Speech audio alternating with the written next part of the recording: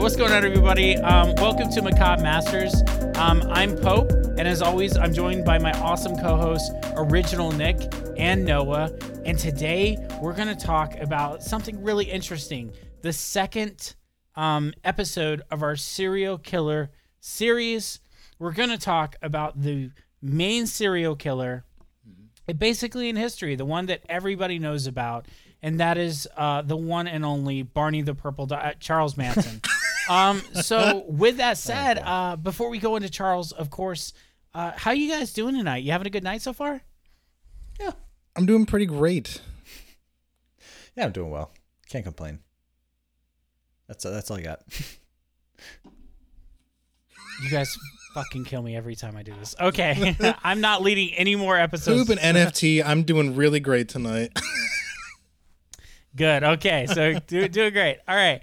So for those of you who aren't in the know, and I don't know why you wouldn't be, Charles Manson is one of the most famous serial killers of all time. But what makes him actually very interesting is that a lot of the murders that were attributed to him, he actually did not perform himself. Mm-hmm. And it's very instructive of the law because there's a lot of law that goes into the idea of causing somebody's death without actually directly causing it. So if I paid Nick $100 to pay Noah, then Nick and I would both go to jail for the murder of Noah. So it's really interesting in that. But Charles Manson, also the reason was because in the 60s, when the Manson family murders happened, it caused a just shitstorm in Hollywood.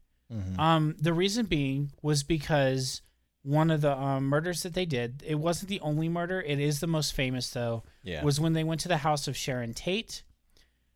Sharon Tate was she was the wife of Roman Polanski at the time. She was pregnant with their child. And but Roman Polanski was actually in Europe, I believe, shooting a movie when it happened. And so what happened is Manson's, family, they're called the family, although they aren't really biologically related. They went and they killed everybody in the house. And so in the house was Sharon Tate. There was also Abigail Folger, who was the heiress to the Folger fortune, which I'm actually drinking Folger coffee right now. That's what she was the heiress of, and she was killed. And Shout then out also, Folger. This episode is brought to you by Folger. I'm just kidding. Yeah, this episode is brought to you by Folger Coffee. My Maxwell House. It's as dark as our history. By Maxwell House. That's hilarious. So also there was a world famous hairdresser who was very awesomely played by Davey Havok of AFI in the Live Freaky Die Freaky movie. And there was also a Russian guy that I forget his name off the top of my head who was dating Abigail Folger. Now, what made these important besides the celebrity aspect of it was also that there was everything involved that you could conceivably want in a weird situational murder. Like there were drugs involved. There were there was rumors of Sharon Tate cheating on Roman Polanski with like this hairdresser guy. There was like all this other stuff, and so it just caught the United States and especially Hollywood on fire.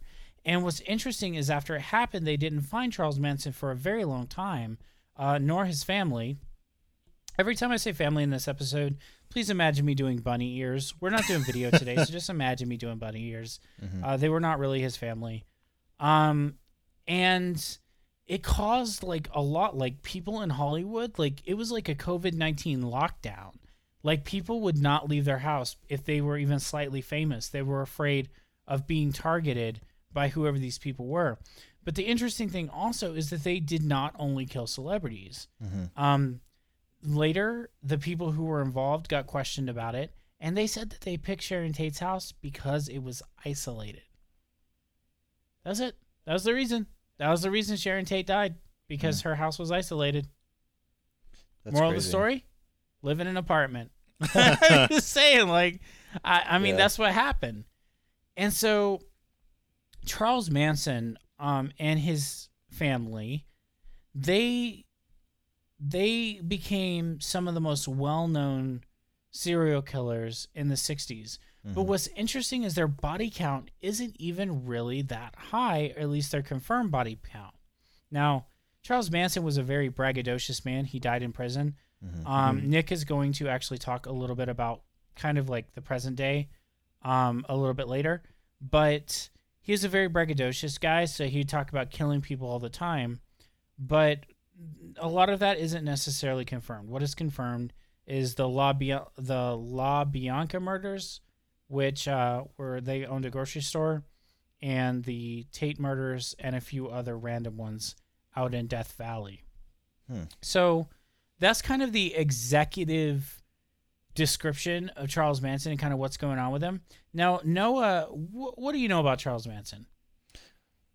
So I watched a film called Charlie Says, which there's a bit of controversy about it, sort of, only because the ideas and themes weren't really delved into very deeply. It kind of scratched the surface about everything, but it was more focused on the family aspect, again, quote unquote, family, more like cult members, because one thing that Manson is most well known for, or besides the whole organizing murders, is that he basically had a cult out in I don't know exactly where the ranch was, but Spawn Ranch. It was in Death Valley. It was in Death Valley? Yeah, Spawn Ranch out in Death Valley. Okay. And it was the film kind of went over the couple of the young women who were tried and imprisoned for the murders, and it kind of had aspects of the time that they were in prison, and how the person who met with them and kind of talked to them and tried to help deprogram them, I suppose, was working with them. It kind of showed that aspect, but it also showed a lot of the backstory and stuff. But it wasn't really as much about Manson as it was about the people he affected, which I thought was very interesting. Because Manson is a complex guy, but it's almost more complex when you look at the situation as a whole. And it's very interesting to see how his actions affected, and how the women and the young men that he kind of took into his arms. He was a very charismatic guy, but he was also super full of himself.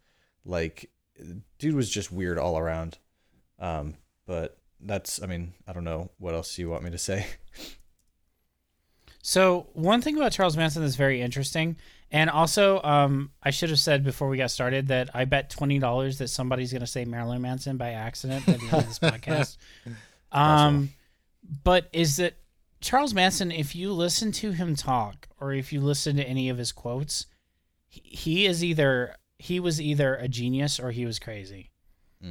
He was a professional manipulator, as Noah alluded to. Mm-hmm. He was amazing manipulator. He actually used to squat at one of the members of the Beach Boys, Brian Adams, something like that. One of the members of the Beach Boys house, he just conned him. And then Spawn Ranch, he had one of his followers, a young girl, not that young, she's 19, but he was the guy who owned Spawn Ranch, was old, basically move in with him and be essentially his wife / call girl / all that other stuff, because Manson had a plan in motion to kill this guy and have her inherit Spawn Ranch so he could have it. So he was very, very smart. And maybe what wasn't smart was that he didn't plan for contingencies. In a lot of cases, you can see that a lot of the crimes that were done in his name or done by him were very clumsily done. He wasn't a professional, somebody that you think of along the lines of maybe Ted Bundy or one of those guys. He was an amateur hour, but the main thing about Manson that was interesting is that it was he wanted to be more of a badass than he really was. Yeah. Mm-hmm. But he was very good at convincing people that he was. Yeah. And so go ahead. Oh, I was just going to say if the portrayals of the women in the movie were accurate to how they they were affected in real life, he like their whole life revolved around him. He was basically their god. Like he preached that there were 5 angels and 4 of them were the Beatles and one of them was him, you know, like from the Book of Revelations. I mean, like he saw himself in this like exaggerated light, and because of that and because of this power he had over these women, it was mostly women. There were a couple guys, but not many. But they just saw him as this god, and like everything he said was fact. And like, obviously there were probably points where they might have questioned him, but he somehow turned it back on them and like made them think that they were in the wrong. You know, he was like every sort of manipulative term you can think of, gaslighting, all that good stuff. He was definitely making good use out of that to get these people to just believe every single word of his. So one thing I actually want to do is I pulled some Manson quotes because, like I said, like if you listen to him, like he's either a genius or he's crazy. And so what I'm going to do is there's a movie called Live Freaky, Die Freaky where Billy Joe Armstrong, who is the lead singer of Green Day, plays a puppet Charles Manson named Charles Hanson. And so I'm going to read just a few Charles Manson quotes in the voice from Live Freaky, Die Freaky. You guys ready? I'm It's ready. going to be fun. Yeah, I'm all right? ready. Okay, all right. I don't feel bad making fun of this guy. He's a serial killer. Okay, I'm cool with this. All right. Pope presents quotes by Charles Manson. Look down at me, and you see a fool. Look up at me, and you see a god. Look straight at me, and you see yourself. That's literally a Charles Manson quote. That sounds Okay. about right. Yeah.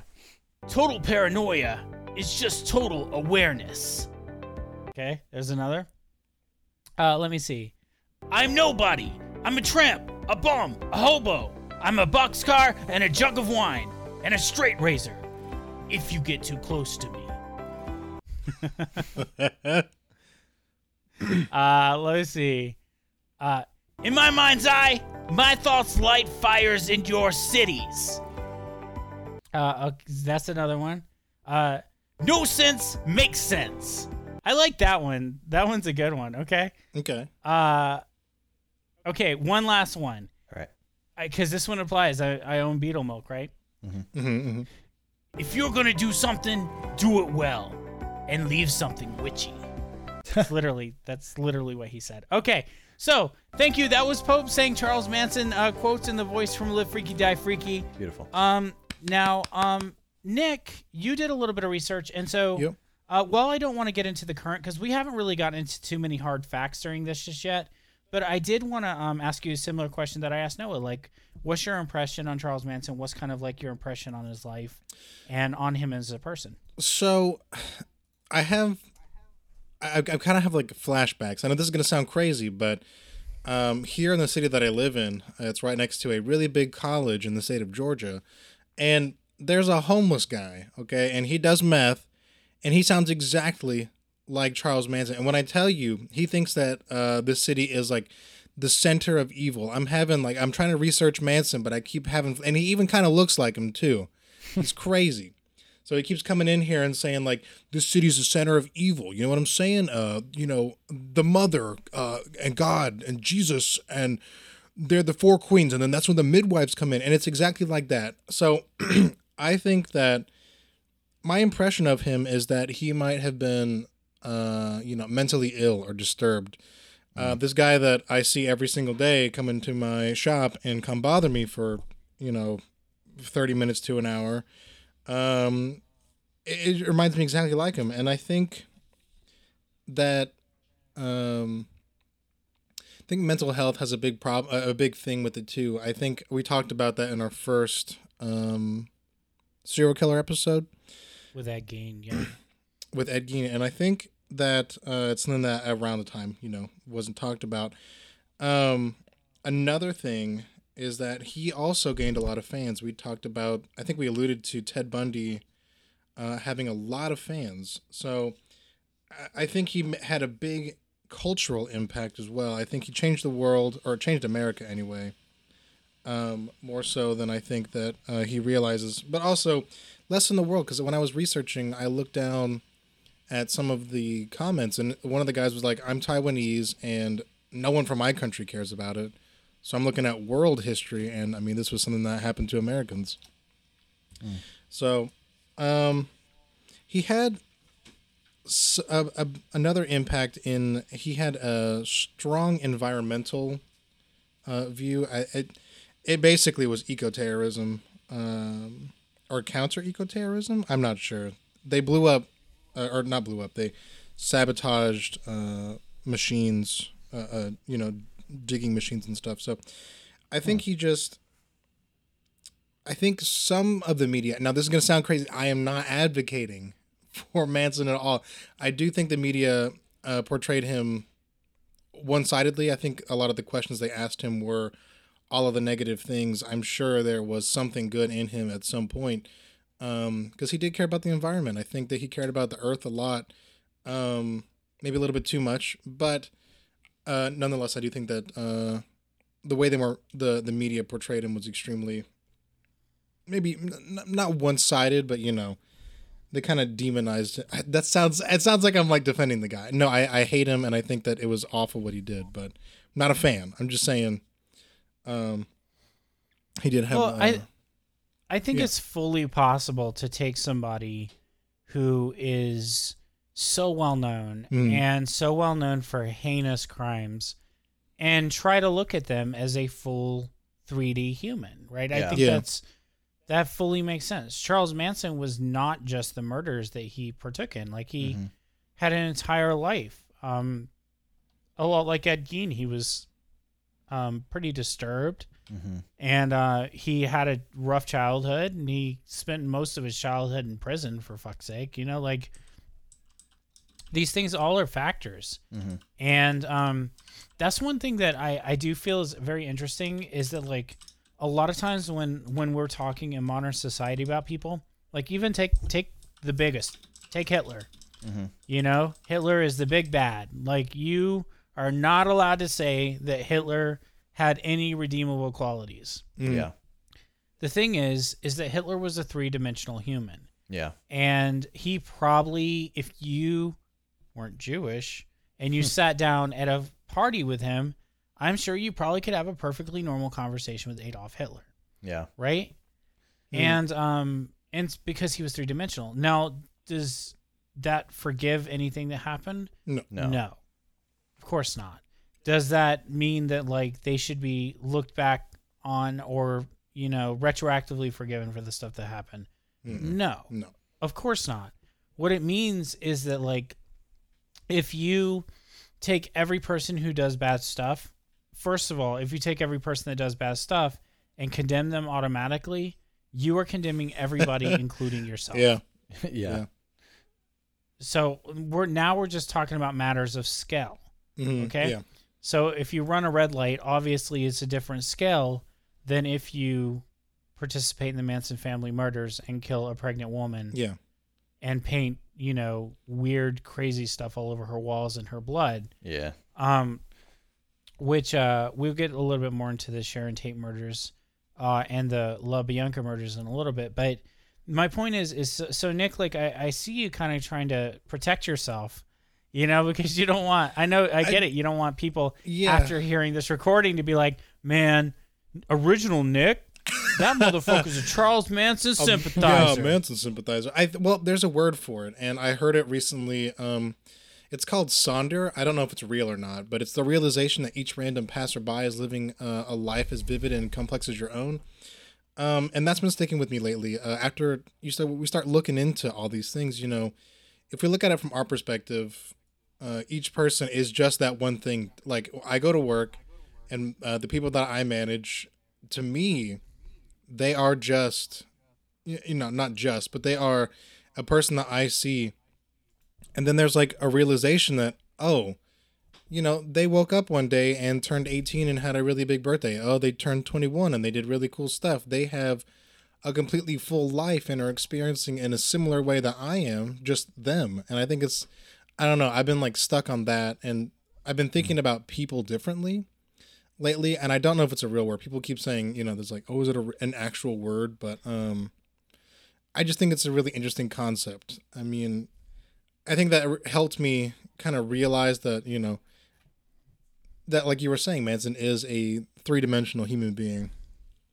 I think it's really easy to fall into this trap, and especially today, where you want to take somebody, and you actually see it a lot in popular culture too, where people, like, somebody will say something bad on Twitter, or they'll say something stupid on Twitter that they shouldn't have said, and then suddenly, like, the whole idea is that they're this monster, you know, who hates whatever group, and they want all this stuff, and it's just not that fucking simple. Yeah. So, I don't know. That's obviously a lesser degree of what has happened here. Like, you know, sometimes you make a bad tweet and it's not cool, and then like 10 years later people see it and you're like, oh shit, I was a different person back then, and like they all cancel you or whatever. But like it is a little bit different when you instruct people to murder innocent people. So like obviously there's a difference, but it is a similar concept. Yeah. So to that idea, our lovely, beautiful, amazing listeners might actually not be aware of the most famous crime that Charles Manson took part in. And he was mostly kind of the planning behind this murder. There are murders that he did do by himself. Apparently, out in Death Valley, he shot a man in cold blood, shot him in the head, and buried him out there in the desert, and they never found him. Like, apparently that happened. So that's not to say that Charles Manson was innocent of all wrongdoing, because he definitely did that. And then he also directed the other stuff. So with that said, let's talk a little bit about the Sharon Tate murders. Mm-hmm. So what happened was one night they went out scouting. The family went out scouting, and they found an isolated house out in the Hollywood Hills. Their goal for this operation was twofold. It was really onefold. It was they wanted to bring attention to Charles Manson's philosophy. Charles Manson's philosophy was the idea of helter-skelter. Okay? Yeah. Now, helter-skelter, I had an understanding of it that I think might be wrong now, but I believe it means a race war. Yeah, pretty much. Okay, cool. So, because I know I got parts of that wrong when we talked about this initially. So, helter-skelter is a race war. Charles Manson believed that basically there would be a race war, and then he would be installed as the leader of the winner. So, what they ended up doing was they found this house, which turned out to be Sharon Tate's house, and they went in there and they killed a guy on the way in. He was trying to sell a radio to somebody who was staying in the pool room, and they killed him in his car. And then after that, they walked into the actual house and they killed everybody in there. Now, when I say they killed them, the thing that made this such an extraordinarily interesting murder was actually the brutality of it. Yeah. Dude, Sharon Tate was stabbed like, God, it wasn't like 18 times or something? Yeah. I think it was around 20 times. Pretty ridiculous number. And they told police investigators later, by the way, what I'm about to say is very disturbing, so skip ahead 20 seconds if you can't deal with really disturbing stuff. Okay. They told investigators later that that they had wanted to actually cut open Sharon Tate's stomach and pull the fetus out, but they didn't have time.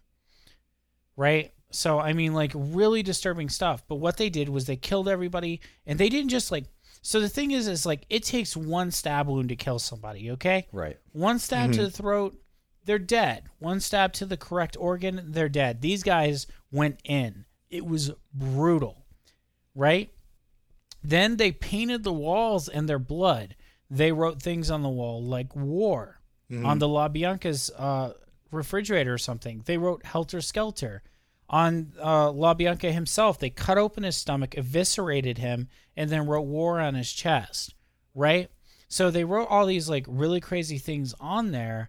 And the reason actually, another thing was they actually painted a paw print because they tried to get the Black Panthers pinned for the crime. Oh, lovely. Yeah, very interesting fact that I found out after reading Helter Skelter. I'd forgotten about that. So they were trying to, one, make a political message that wasn't very well put together because there were a bunch of drugged out people from Death Valley in a cult. Yeah. But then secondly, trying to not even pin it on themselves. It's really interesting. And the way they ended up getting caught was really through, honestly, sheer stupidity. And part of it was actually Sadie Mae Glutz, which is not her real name.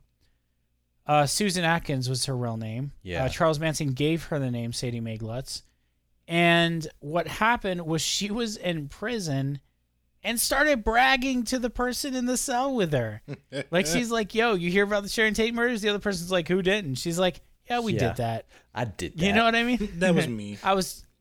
And she, like, gave them all the details and stuff like that. And so, like, they self-incriminated. But what also is interesting is before that happened, Charles Manson had them trained. And so they would go into police investigations and give non-answers or fake answers or other stuff. And it just kind of broke down when Sadie Mae Glutz started bragging about it in prison. But if you read Helter Skelter, another thing that's interesting is it took so long to catch him because of police incompetence. They didn't connect the murders at the Tate House with the La Bianca murders, even though there were a lot of features of interest that were in common. Mm-hmm. Sounds about right sounds about par for the course for the LAPD. Yeah. Yeah, pretty much. It's just, guys, I cannot express how fascinating it is. Now, one thing about it is that you guys might remember from the Ed Gein episode, one thing we discussed is the sexiness of the crime, right? So Ed Gein, he's not as well known as some of these people. And the reason was because it wasn't sexy. As I said in that one, he was obsessed with his mom. He missed her. He basically wanted to wear her skin. He killed like 2 women and then dug up a bunch of other corpses. And it was weird and disturbing, but not sexy. Charles Manson's was sexy. Charles Manson had a cult in Death Valley where they had giant orgies all the time. Okay, Charles Manson used to orchestrate these orgies like a composer on Fantasia. Okay, it's 100% true. Dude was cray. Yeah. Okay, he killed a Hollywood celebrity who was on her way up. Sharon Tate wasn't amazingly well known at that time. She'd been in a few things. She's basically considered to be eye candy in the movie that she was in. Right. In the movies that she was in. But there was hopes for her to go further. Abigail Folger, of course, there's to the Folger coffee fortune. It's just, it was a sexy crime. It was a sexy crime, and it caught the attention of everybody. And that was Charles Manson's goal. He wanted to bring that attention. And there's aspects of his story that are really weird. Like, for example, the whole thing with the Beatles and his fixation with the Beatles. I don't really get that. Nick, do you understand that? Do you have that? Or Noah, either of you, do you understand the fixation with the Beatles? Because I never have understood that. I never understood it really either. He kind of made a reference to it in one of the 1993 interviews that I watched. But that was the one that I watched like 2 minutes of because he just started rambling and I couldn't do it. Also, it had Diane Sawyer in it, and I was like, wow, this is pretty old. So I didn't watch too much of it, but he made a reference to the Beatles in that one. In that one, I started to write down what he started to say, but then he just kept going on. It's pretty long. He's like, if you're in one mind, if I am you and you are me and we are all together, and then who's responsible for, then he kind of paused and he said, come together over me right now. And then he started rambling on some more. So, I don't know. He just kept referencing the Beatles. I didn't... I was gonna say, come together wasn't rambling. That's actual a song. Yeah, that's But then he said, then after that he said, la da da da da, it's all his fault. Oh no, it's his fault. We put another false face on. It's Halloween. It's your fault. So that's him. I'll go into it later, but he really likes to put, you know, if someone starts to, like saying, hey, why'd you do this? He starts going, oh, so now it's just all my fault. You know, what about these people who did that? So he's that kind of guy. So that's the only reference that I saw. Let's play a game. Okay, I want to play a game. I want to kind of break up the monotony a little bit and play a game. You guys ready to play a game? Yes. Yeah, let's do it. Can the All right, the cool. listeners play at home? Yes. You know what? They can play it at home as All right. well. and they can call our phone number, which I'll have in the show notes, or Noah will have in the show notes, whoever edits this episode. They can call in the phone number and give us a submission, and we will play the best one on the podcast. Here's the game. You have 10 seconds to come up with a Manson quote that you made up that sounds like something Manson would say. Oh my God. Okay? All right. Okay. You have 10 seconds. So, Noah, I want you to go first. And what you're going to do is I'm going to give you a few seconds, so you're going to have 10 seconds to speak, but I'm going to give you 3 seconds to think of it because boy. Manson didn't have a lot of time before he got killed. Okay? Is there a prompt? Is there a question or? Nope. Okay, so yes, the prompt is this, okay? All right. The prompt is, why did you kill those people? Okay, so 3 seconds to think of what you're going to say. Oh God. Go.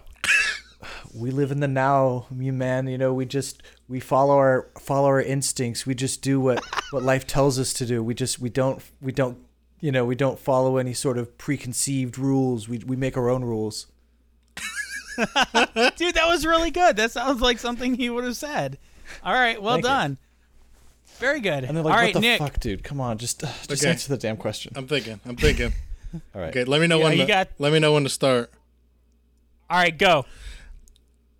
In the book of Revelation, there are three seats on the three thrones, and sitting around it, there are 4 queens, and these are my 4 queens, and they're going to go out and they're going to do my bidding, because to them I am God, and to me God is me. And if you look at me and you, no, I almost did it. If you look up at me, when you see me, I am God, basically. So, damn it, I lost it at the end. It's all right. Okay, so I'm going to give myself did 3 too, seconds. probably. I think I've already... Huh? He said he lost it at the end, and I said he did too, probably. Probably. All right, I'm going to give myself 3 seconds. I'm still going to do it in the Billy Joe voice. All right, here goes. Life is nothing but a typewriter, and I am the finger that points down on the typewriter and types the word G, the beginning of God, the end of dog, and the beginning of everything. And all I know is that one day the beginning will become the end, and at the end I will be there waiting with open arms Oh my gosh, for the prophet. where's Manson in here? Please get him out of here. I thought he died. He's back. You know, it really hurts my throat to do that Manson voice. That was tell. really good. That was really good. That's pretty solid. Now go ahead I was and looking at my...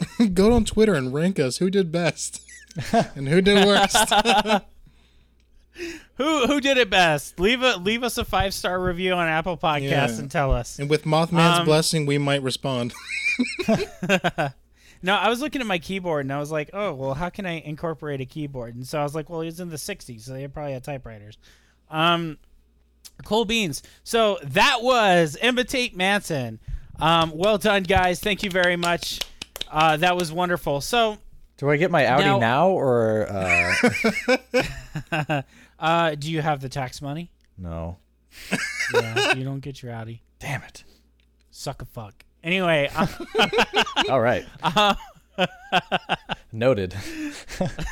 duly noted, good sir. Duly noted. So, Charles Manson, of course, went on to become one of the most famous serial killers in history. He is a pop culture icon, whether you like it or not. He is. He obviously, his name went on to inspire the musician Marilyn Manson. He is his music. He was a musician, a shitty musician. Oh yeah. But his music has been covered. Marilyn Manson, the aforementioned musician, who I would be a fan of if he wasn't a woman beater. Sorry, I shouldn't laugh at I that. don't- I shouldn't laugh. That's messed The up. bad girl's room. The bad girl's room. Yeah, fuck Brian Warner. Anyway, point being, allegedly fuck Brian Warner.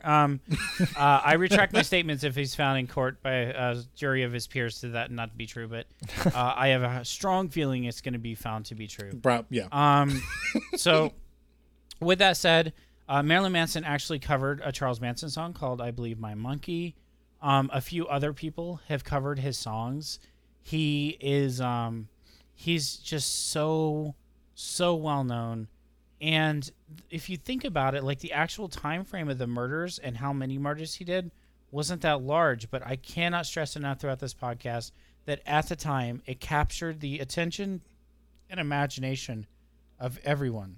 That's crazy because, I mean, I just want to like interject for a second. That's crazy that was such a big, I mean, I guess it makes sense it was such a big story, but like 1969, we landed on the moon twice. Like, how was that like one of the other big stories, you know? I don't know. I mean, I guess it makes sense. It's just like we landed on the moon twice in that year. Man, I feel like people would have been talking about that way more. That's more impressive. But I agree entirely that it is much more impressive to land on the moon. People like macabre stuff, otherwise we wouldn't be here. Yeah. And I don't know. I have this theory that people find macabre stuff very sexy. I just do. I think that it's a fact of life that that's what people find it. And it doesn't help when three handsome gentlemen like ourselves are hosting right, of course. a thing about it. So refer to our YouTube channel for more information on handsomeness. If I could maybe put maybe my 2 cents in, I think. Yeah, of course. I think what happens. No, Nick. Fine, I'm kidding. Go ahead. Stay in my place. To me, I think that yes, it is more impressive that we landed on the moon. The problem is, I think we as humans are very selfish, especially on average. I'm not going to say that we, the three of us, but Americans are more selfish than some other people. Like compared to like the Japanese, who literally, if you talk on the train, you're getting dirty looks. And here we're like walking and talking and on the phone and bumping into people. So I think what happened is, while the moon landing was impressive, it didn't affect someone specifically. It didn't affect a whole society. And I think that when it came to, it was really close to home. You know, sure, we landed on the moon, but the moon's far away. Someone who could be in LA killing you, I mean, that's a little bit closer to home. It's a metropolitan area. There's thousands of people there. I think that they kind of got selfish and were like, oh my gosh, okay, I'm next. When is he going to come get me? I mean, even Pope said that a lot of the Hollywood actors were like, oh, I'm not going outside. So I think they stayed in. Yeah, I think so. I think that people got a little more selfish with, what was being portrayed. I guess that makes sense. Another thing too is, have either of you ever been into the Hollywood Hills? Yeah. No, I'm not. I've never been out west. Yes, that's. Oh, nice. I've been to Montana. That's as far as I've been. Okay, but Noah, you have? Yeah. Cool. Now, if you go out there, I had a friend who lived in the Hollywood Hills. So I would go visit every once in a while. Good for that. A very nice guy named Jeff Colin. Great guy. So the thing is that when you look at those houses out in the Hollywood Hills, when you look at that whole thing, it looks like nobody would ever have the balls to attack one of those places. You know, a lot of them are like fortresses. Mm-hmm. You know what I mean? And some of that actually might be a result of the Manson family murders in the 60s. You know, I visited in the early 2000s or in the mid 2000s, but it's like you just look at it and it's like you go there and you think these are very wealthy people that have very interesting and fabulous lives and nothing bad ever happens to them. And that's just kind of the impression that you kind of have no choice but to have. And Manson kind of proved that wrong. Like, he kind of just completely threw that entire theory out of the window. I mean, they were having just like a hangout night at Sharon Tate's house and, got slaughtered, you know? So I do think that plays into it. And then another thing is, okay, if you got these Hollywood people who, for all intents and purposes, are immortal, right? Pretty much. I mean, we don't think about them dying. Rest in peace, Betty White and Bob Saget. Rip in peace. We don't like to think about that. But if they can get slaughtered and attacked and murdered, then what about us? Yeah. What about the little people? Yeah. You know what I mean? Like, we're fucked, right? Yeah. And I think there was a combination of that was also at play. I mean, it's very rarely that you hear about celebrities getting killed. You hear about them dying because people die, but you almost never hear about them getting killed. And I think that's why. I think it's a part of the mystique of being a celebrity is, you're kind of more protected against outcomes like that. Now, so Manson went to prison. He stood trial. He was convicted for, I'm looking at actually right now, 9 counts of murder and 1 count of conspiracy to commit murder.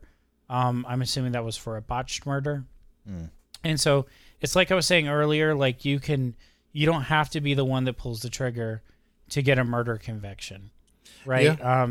If you kind of caused it to happen, it's kind of the difference between, first degree and second degree and third degree murder, manslaughter, involuntary manslaughter.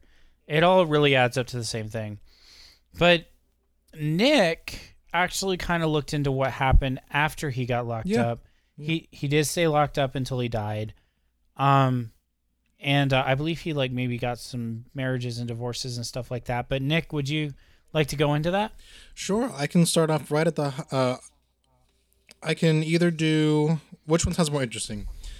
His first interview after being locked up or his wife when he was 80? Which one sounds more interesting to you? One of them... Spicy. The one where it's his wife when she was 80... that's hot off the heels of the conviction. It starts there. That's where the timeline starts for that one. Start at the beginning. Sure. Yeah. So Afton Starr Burton, this is credit goes to allthingsinteresting.com is where I got my research from. As soon as Manson was convicted, she was 17 at the time. Okay. And then at 26, she already thought she was engaged to him. She was born in Bunker Hill, Illinois in 1988. And it's, small town with absolutely nothing to do. So in 2007, she took $2,000 in her savings and left for, how do you say this? Corcoran, California. And a lot of people have cited that she looks a lot like Susan Atkins, and that's why he kind of fancied her a little bit. The first thing she had for Manson was his environmental view of ATWA, or ATWA, which is air, trees, water, and animals, and that kind of got her on the mindset. And oddly enough, this is going to sound really weird to you all, but her relationship with her parents never, it was fine. They had a really healthy relationship, despite the fact that they were devout Baptists and knew what Manson did. What? The dad said while he hates Manson, he didn't want to ruin their relationship with his daughter. Her dad believes that the relationship with his child is more important than who she's hanging around with. So a big stark contrast to a lot of what we've seen so far with Ed Gein, and we alluded to a lot of other serial killers who come from religious backgrounds and their parents having really weird views. This is a little bit weird in the opposite way. And what would your parents say if you were like, yeah, I'm going to go date that serial killer? What would your parents do? They would probably be very, very concerned. And I don't know, man. That's just not something that anybody would do. So I can't even think about a hypothetical. He said he really just didn't want to disown his daughter. I think Same thing with the mom. Same thing with the mom. Would think I'm crazy, and they'd try and have me seek help, which would be understandable. I would be in the same boat if I had kids. My parents were always very concerned with who I ended up marrying, and so I think that they would find something like that. Now, you do have to consider that we are all male, and so I think the standards, especially in a lot of families, are different between males and females.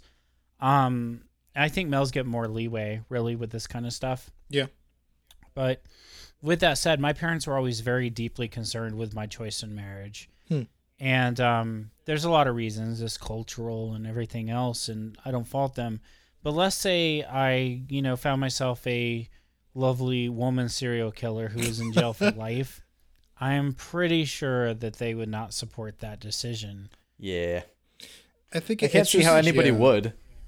I mean, that's such a crazy idea. I don't know why you would. I mean, I would be worried more for the safety of this young woman than for my relationship with my child, you know? Like, I mean, I value her safety more than I value, I mean, I don't know. I would suppose I would value her safety more than I would value her relationship with me. Like, if she hates me, as she's safe and she hates me, it's better than being unsafe and loving me, in my opinion. But What is that argument even like? yeah, I don't know, because I mean, Honestly, yeah. it's like, Daddy, you're not gonna go let me marry a serial killer who murdered some of the most famous people to ever be murdered in history. Why don't you understand me? Like, what? he's so accomplished. Yeah, he's like, the dad was like, I'm not He's going to be the famous, first one to Daddy.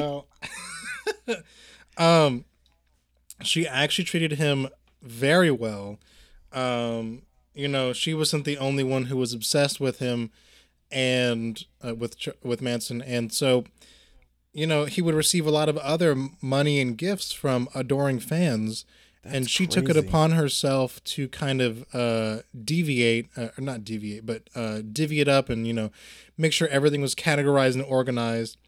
Her big plan was to get the legal rights to his corpse so that she could put it on display in a glass crypt for profit. They even got so far as to get the marriage license, but it expired in 2015.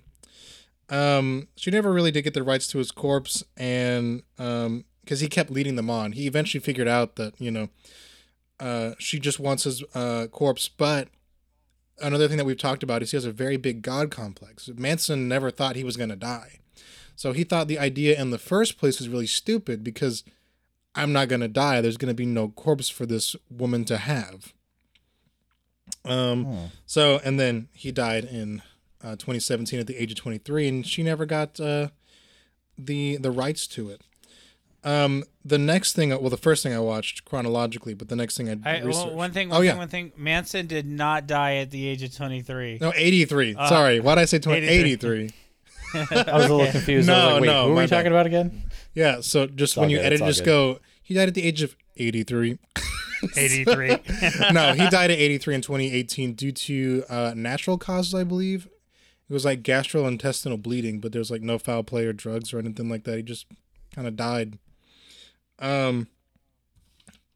The first thing I researched chronologically was I watched an interview. This was from 60 Minutes Australia, and it was his first interview after being in prison. So he was still young, and that's when he started getting the beard and the long hair because they didn't want him changing his appearance. So he never got a haircut or a beard trim because they didn't want him changing. So from then on, he always had that, that's the look that he had. If you look at other pictures of him when he's younger, he's actually kind of good looking.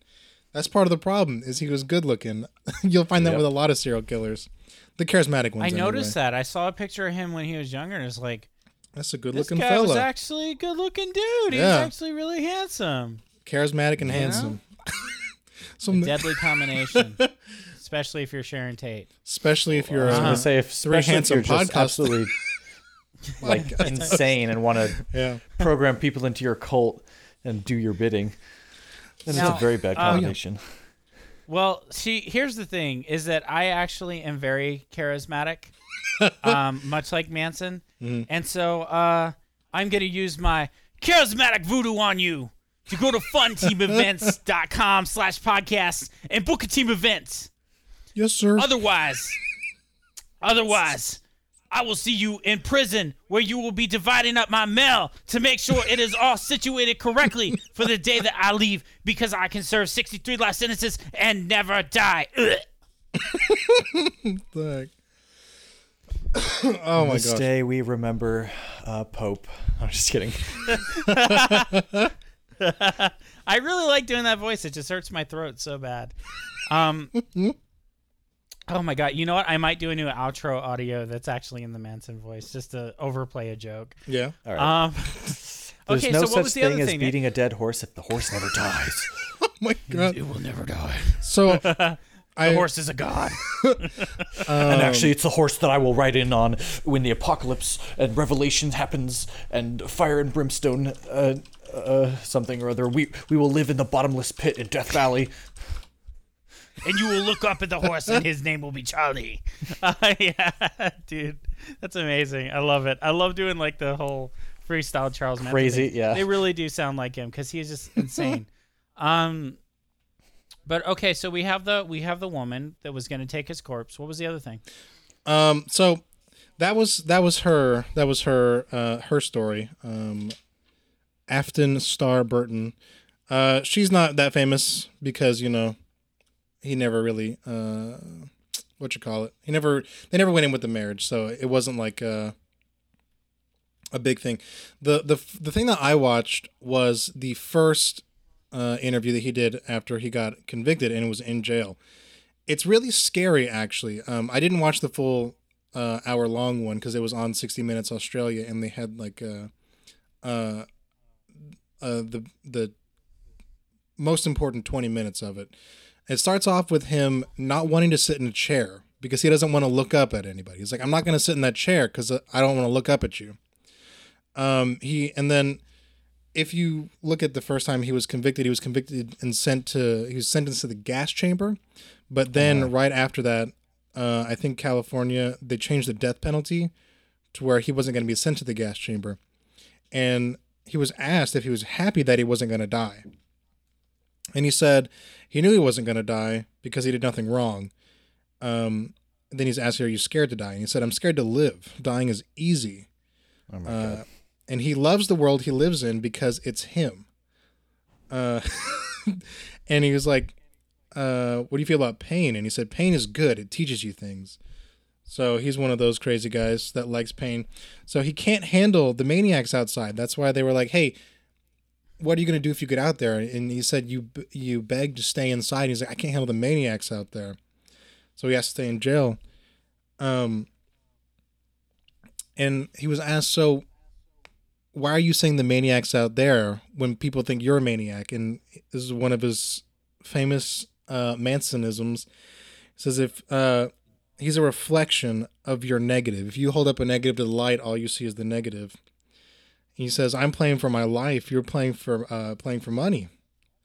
And then the reporter, I forget his name. He's very famous. But he said, if you ever get out there, are you going to start killing again? And he said, again? He never killed in the first place. And then he asked the question, when do you know you're guilty? He said, when you feel guilty. By the way, I know it sounds like I'm disconnecting everything. I'm just kind of trying to give you all the important stuff. He said, did you kill anyone? No. And did you cut the ear off of the other guy? He said, yes. He said, you do what I say, tired of being told what to do. Helter Skelter is a comedy. It's make-believe. So that's a famous book that, or was that a saying that he had? Because I didn't look into Helter Skelter. Yeah. Helter Skelter was kind of the name of his philosophy. It was also a song by the Beatles. I know that part. Yeah. It was kind of the name of his philosophy, but it was later used for the book by the prosecuting counsel in his court case. Okay. Well, he says he was convicted before he even came into the courtroom. He said the media convicted him and they did anything to get that dollar bill. I mean, they're probably not wrong, or he probably wasn't wrong. Yeah, know, they probably, as we try to discuss this fully 3D human being, the media did portray him. Because if you watch the interview, both, what's her name?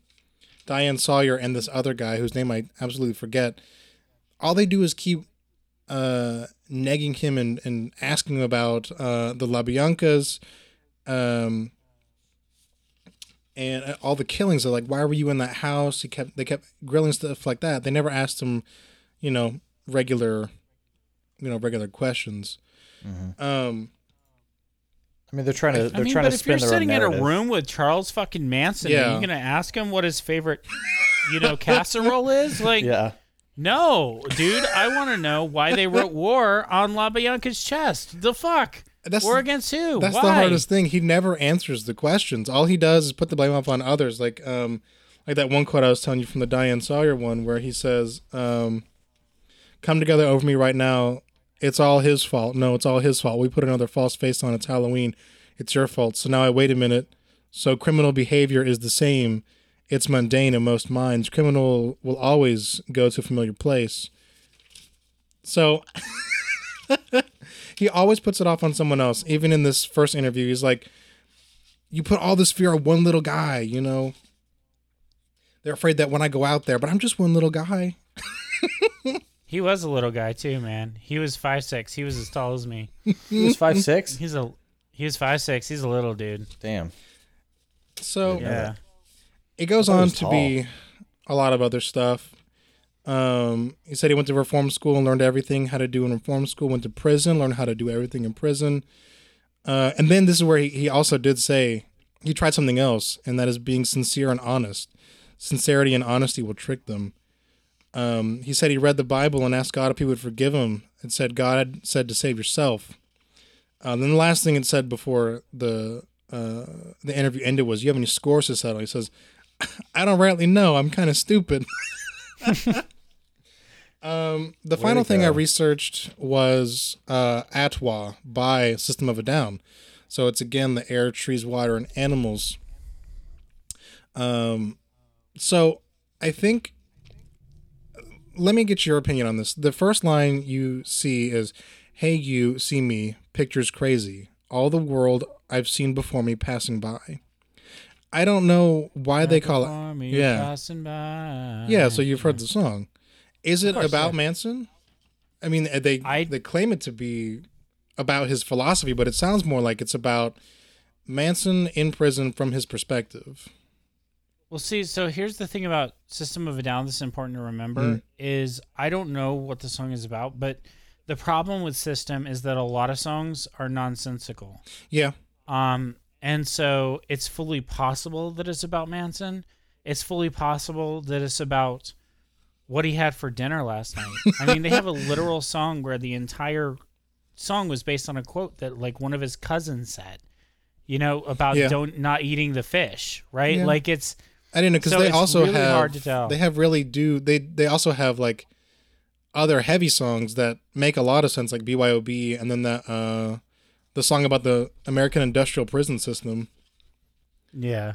Toxicity. So I mean some of they're- them make sense. They're Maybe not some of them always don't. nonsensical, Yeah. but I will say though that if you're writing a song about Manson, or at least inspired by Manson, Yeah. completely makes sense to make it nonsensical. Oh yeah.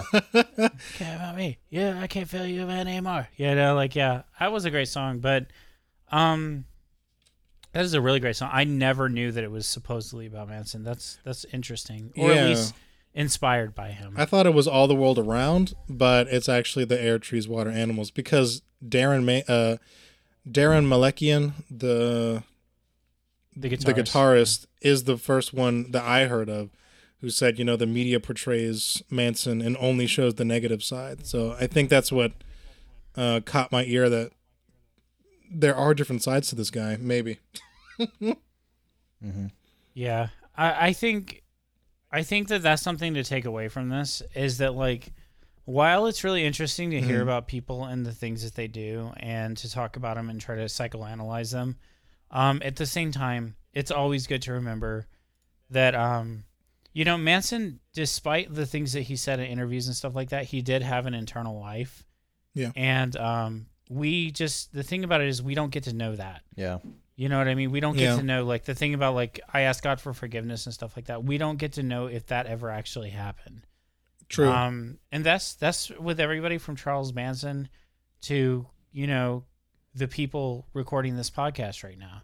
You know what I mean? Like, you don't get to know that stuff. It's very interesting.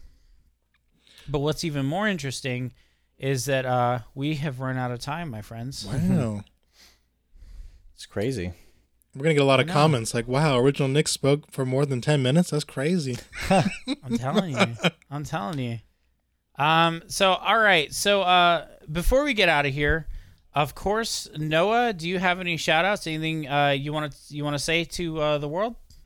Not really. I mean, I don't know. It's just I feel like we could do a second episode about Manson, because it's just like there's so much more that we haven't even talked about, you know. But let's do a revisit in like a month or two. yeah, Ooh, let's come back nice, to it. yeah. Cool. because I think it'd And be then- interesting to talk about like the whole cult aspect of it, because that's what really intrigued me about it. Yeah, we didn't even really go that much into it. It's a shame. Shout out wise, not really. No, I mean, I haven't really had time to stream or do any video related stuff lately, but yeah, twitch.tv/Noah C. Fisher. That's about it. Not only that, but Noah hasn't been exactly feeling good lately. He had something happen and he wasn't feeling good. And he told me before the podcast started that the best way to make him feel better is 5 stars on Apple Podcasts. So one 5-star review equals 1 prayer. Yes. All right. One good vibe. One good vibe. One good vibe. It equals 1 good vibe. No, excuse me. God dang it. Nick. Any shout outs? I don't really have anything right now. I think, I would rather all those listeners out there, if I can just get really close to the microphone, if all those listeners out there would give us a big old share, a big old kiss with the share button, that'd be great. 1 share equals 1 kiss from original Nick. I'm married, so it'd be like a friendly kiss, like a French, platonic, like on the not a French kiss, but on the cheek kiss. You know what I'm saying? Yeah, on the cheek. And also, the share kiss has the advantage of being COVID safe. Yeah. So, so that's really good. So yes, I'm sure you guys are getting the point. Go out there, share our stuff. We put a lot of work and effort into this, and we would really love to obviously see it continue to grow as it has been, which has been wonderful. Beyond that, as far as my shout outs, on February 1st, BeetleMilk.com is reopening with the biggest community collaboration we've ever done. It's going to be absolutely fabulous. 11 designs. Me and Tatiana actually are doing no drops for our clothing line. We are just going to let the fans take it over. It's all fans doing their designs. Beyond that, make sure you go to twitch.tv/Noah C. Fisher. Make sure you check out Lore-Cast on YouTube. That's Original Nick's other project. And then, yeah, that's about all I have on that subject. So thank you once again for listening to Macabre Masters. We will be back sometime with something else, and we will talk to you again soon. But until then, stay safe, stay true, and give Pope a sacrificial hand job. Shut up. Give me a sacrificial hand job. Dude, oh my God, I love that movie. Go watch Live Freaky, Die Freaky. It's so good. Oh my God. Shut up, woman. Tell me your name so I know whose name to shout out when I fill you with multiple gigantic loads. We should do a cover. We should do a cover of Mechanical Man. As the outro.